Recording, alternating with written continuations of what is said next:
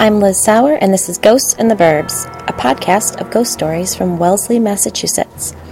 A warning, adults who use adult language told me these frightening tales, these ghost stories, aren't for kids.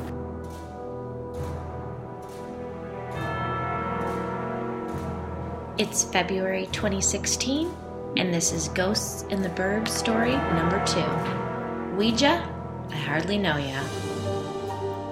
Nick was the first person to call me about my community board posting. Moments after I hung up with him to schedule our interview, I received a text with a calendar invitation to our meeting. The entry was titled, Interview with Nick Sayer, Paranormal Investigator. We met at Cabrata on a sunny, frigid morning right before Thanksgiving.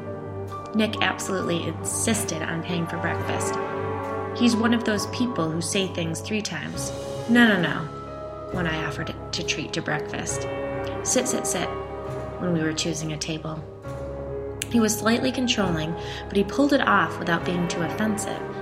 Nick was a huge amount of energy, data, and opinion stuffed in a tight package. I was overwhelmed before we even sat.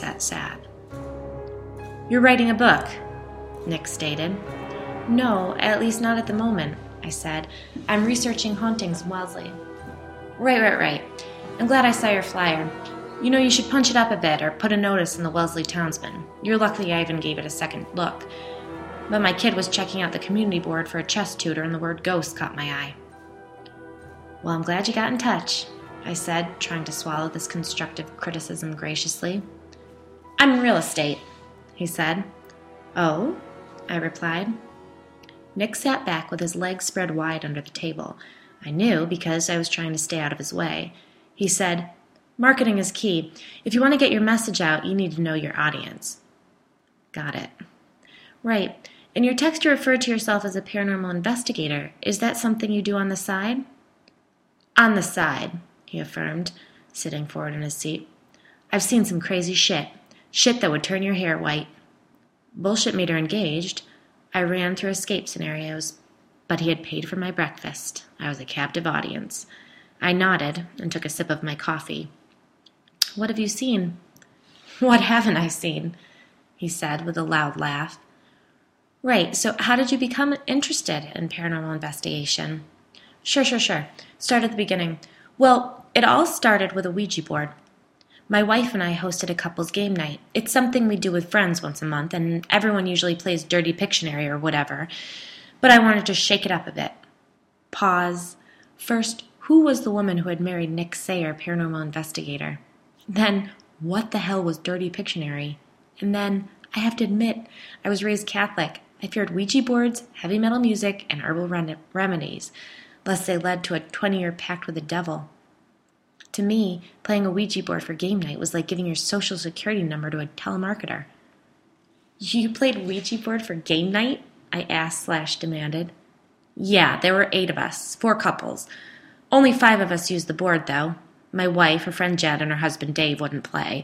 My wife was afraid of it, and Jen said it was against the religion, whatever the hell that means. Are they Catholic? I asked. Who the hell knows? They sat down and watched us while we used the board. You know that religious bullshit is an excuse for anything. Got these religious idiots refusing to vaccinate their kids because they think they are smarter than everyone, and then they start fucking measles outbreaks at Disney World. Yet another reason to avoid Disney World, I said, agreeing with him but not wanting to get into it. Ha, exactly. Talk about conspiracy theories. Right. What? I thought. So only 5 of you played the game. Yeah, 5 of us used the board.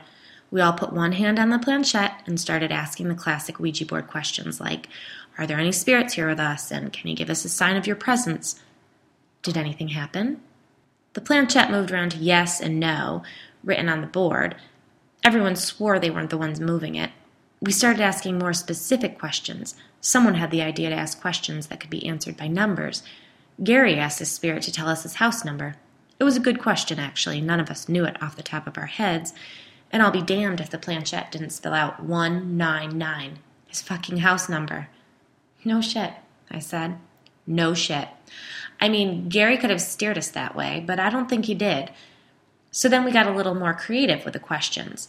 Maeve asked for her mother's name, and the board spelled out, Sarah here.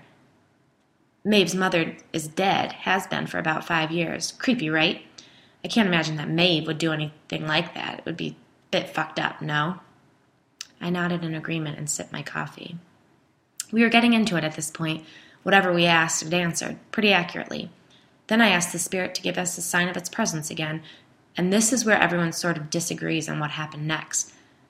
I asked the question, and Jen said, don't, like she was afraid something would happen. We all looked up, and Maeve gave this little squeaky scream, which totally freaked me out because she was looking over my shoulder. Everyone jumped up, and I turned to look behind me. Then I hear my son, Nicholas, who's upstairs sleeping, start screaming, Mommy, Mommy! My wife ran upstairs to calm him down, and the rest of us were in sort of embarrassed panic, scared but trying to laugh it off. I poured another round of drinks, and we left the board alone until my wife came downstairs about 10 minutes later. I asked what our son had been yelling about, and she said he was repeating, doors, doors, doors, over and over again. His closet doors had been opened. She looked freaked out, but said that we must have left them open by accident. What did she see over your shoulder? I asked, gripped with an overwhelming urge to look over my own shoulder. She just said she must have been caught up and scared, and she thought she saw a weird shadow standing over me. A shadow? Standing? Yeah, it sounded ridiculous at the time. She's like that, though. Has been since we had kids. Dramatic. He rolled his eyes and took a sip of coffee. I wanted to give him a quick throat punch, but instead I asked, did you continue with the Ouija board? No, everyone was freaked out and over it. We drank some more, and then everyone had to go home to relieve the babysitters. Aren't you supposed to close the board or something, like end the communication? I asked, remembering something I'd seen in a movie. That's just something from movies, he said dismissively. Then why did it pique your interest in the paranormal, I asked, not liking Nick very much. It got results. That's why it piqued my interest. Coffee sip. What results? I asked, taking my own sip of coffee. For one thing, the doors. After that night, we started to have a problem with doors in our home. How so? I asked. They'd be open when they should be closed and closed when they should be open, especially in the kitchen. He loved opening and closing the cabinets in there. He? I asked, chilled despite my warm coffee. My wife and I referred to him as the ball. It was something my son said. His closet door did the same thing, and he eventually got used to it. He'd say, no, no, ball. Keep the door closed, please. Your son talked to something called Ball? Yeah, we'd hear him in his room or in the playroom in the basement going on and on. It was like an imaginary friend. I have a 3-year-old, and honestly, I would be terrified if she were speaking with something and doors in our home were opening and closing on their own, I said. My wife hated it, but it just fired me up. I wanted to know more. I did some experiments with the kitchen cabinets and then started researching online. I even checked some books out of the library. With this, he actually winked at me. What? How about your friends, the ones who played the Ouija board with you? Did anything happen with them? I asked. Oh, totally. The 2 couples who I played with had strange things happen in their homes. One heard footsteps several nights in a row, and the other, actually, they're our next-door neighbors, Mike and Janet. They had some issues with doors opening and closing, too. So then the McCarthys, the ones who refused to play because of their religion, convinced Janet to have the house blessed, and then they planted St. Benedict medals at the 4 corners of their property. That sounds pretty extreme, I said, sitting back in my chair. Yeah, they couldn't handle it. Nick shook his head and leaned forward. You know what? Here's something I haven't told anyone. I dug up the medals they had planted on our property line. Why would you do that? It pissed me off, he said loudly. Why? I asked. It just did. Once they put them in, I couldn't get it out of my head. That's my fucking property line. He was angry now, in a suppressed rage sort of way. Are you still friends with them? I asked, feeling increasingly nervous around this tightly wound man. My wife is, but I don't really talk to any of them anymore. Too busy. Anyway, I have the team now. Right, I said. How did you meet your ghost hunting team? Online, he said, then explained that he'd been doing research about Ouija boards and found a chat room where he'd met and begun a relationship with a group of 3 guys and 1 girl who called themselves the Metro West Ghost Hunting Society, MWGHS. He goes out with them every Friday and Saturday night to sit in abandoned buildings, hospitals, and the occasional home of someone convinced they have a ghost. Have you all ever seen a ghost or captured it on film or anything? I asked. Oh man, have we seen things? You could say that, he said with a forced laugh.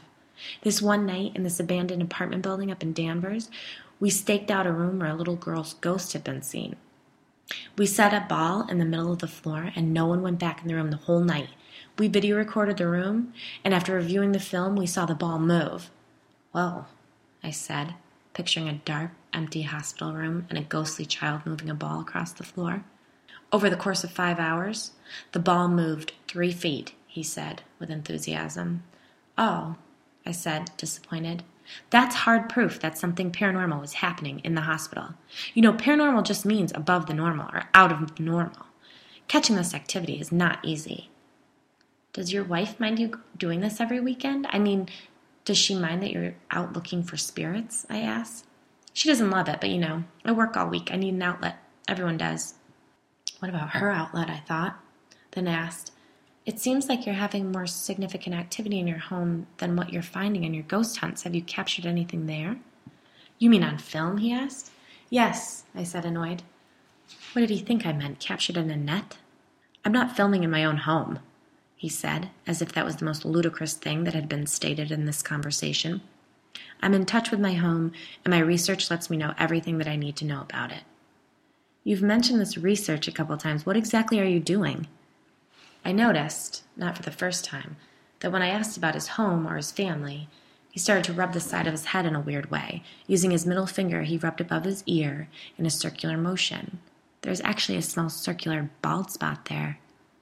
I'm very in tune. I can feel when things are about to happen in my home, and actually, as I work with it, that feeling's starting to carry over to my investigations with the MWGHS. I had the feeling that spirit was with us in a home we were investigating recently. I asked it to give us a sign of its presence, and just like that, we heard 3 taps. But at home, you said you're working with it. Work with what? I asked, pressing. The board, he says, his middle finger tracing small circles above his ear. You're still using the Ouija board? It's the most effective way to contact spirit. How often? He sat back, obviously agitated. Whenever I need to. I considered for a moment. What about your son? I asked. Does he still talk to the imaginary friend Ball? Nick looked around and leaned forward in his seat. He does, and so do I. I mean, through the board, of course. He spells his name B-A-A-L. What do you talk to him about?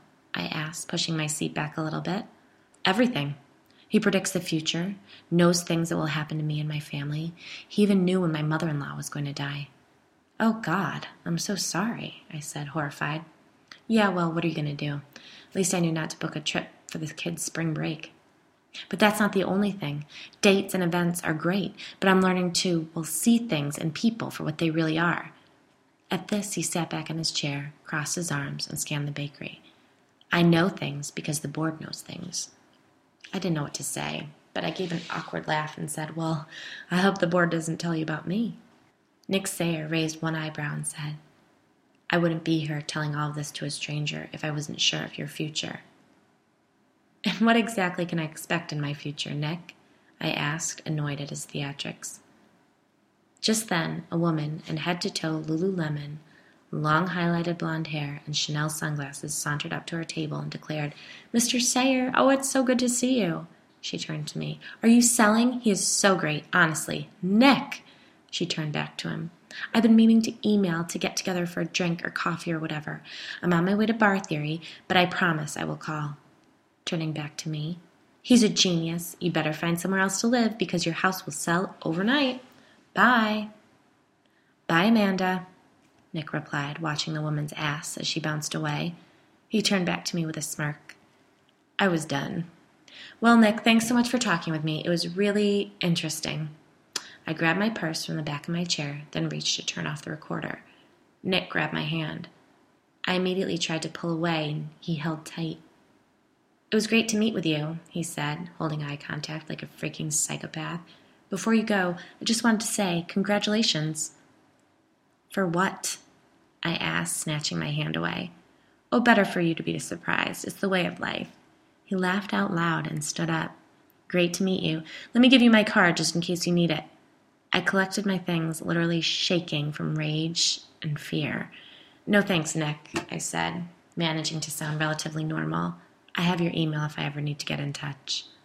Nick held his hand out to me. I ignored it and picked up my coffee. He let his hand drop. See you around town, he said. Congratulations again. I nodded and said goodbye, desperate to leave. I could feel his eyes on my back as I left the crowded bakery. About a week and a half later, I found out I was pregnant.